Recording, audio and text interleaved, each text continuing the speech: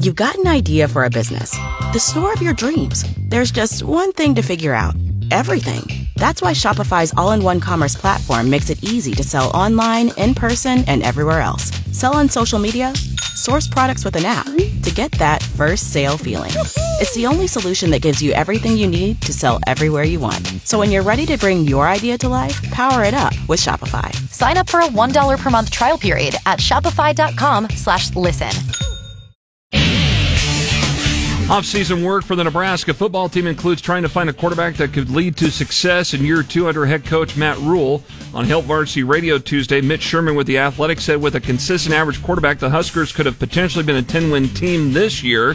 Sherman said looking ahead to next season, the schedule is tough and finding the right quarterback will be key. Nebraska with, let's say, the top 40 quarterback next year, I think against a tougher schedule can be right there in that conversation again. Maybe not for 10 wins, but for 7 to 8, and maybe you push it a little higher if you get some breaks. More with Mitch Sherman from The Athletic can be found on the Hail Varsity Facebook and Twitter pages.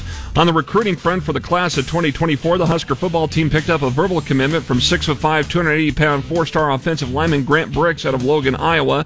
That's about an hour north and east of Omaha. Bricks chose Nebraska over Alabama, Iowa, and Oklahoma. Nebraska senior linebacker Luke Reimer's been named a third-team All-Big Ten defensive selection by the Big Ten football coaches. He was one of 8 Huskers named honorable mention by the media. To basketball, where the Nebraska women will host Florida Atlantic tonight at Pinnacle Bank Arena. Game time's at 7. You can see it on Big Ten Plus. Another college basketball from Tuesday night, former Lincoln High standout Vince Garrett scored 19 points for Northeast Community College out of Norfolk as they fell to Central Community College of Columbus 94-76. The Creighton men's basketball team will retire Doug McDermott's number 3 jersey before its December 20th home game against Villanova in Omaha. McDermott was a 3-time All-American and Consensus National Player of the Year in 2014.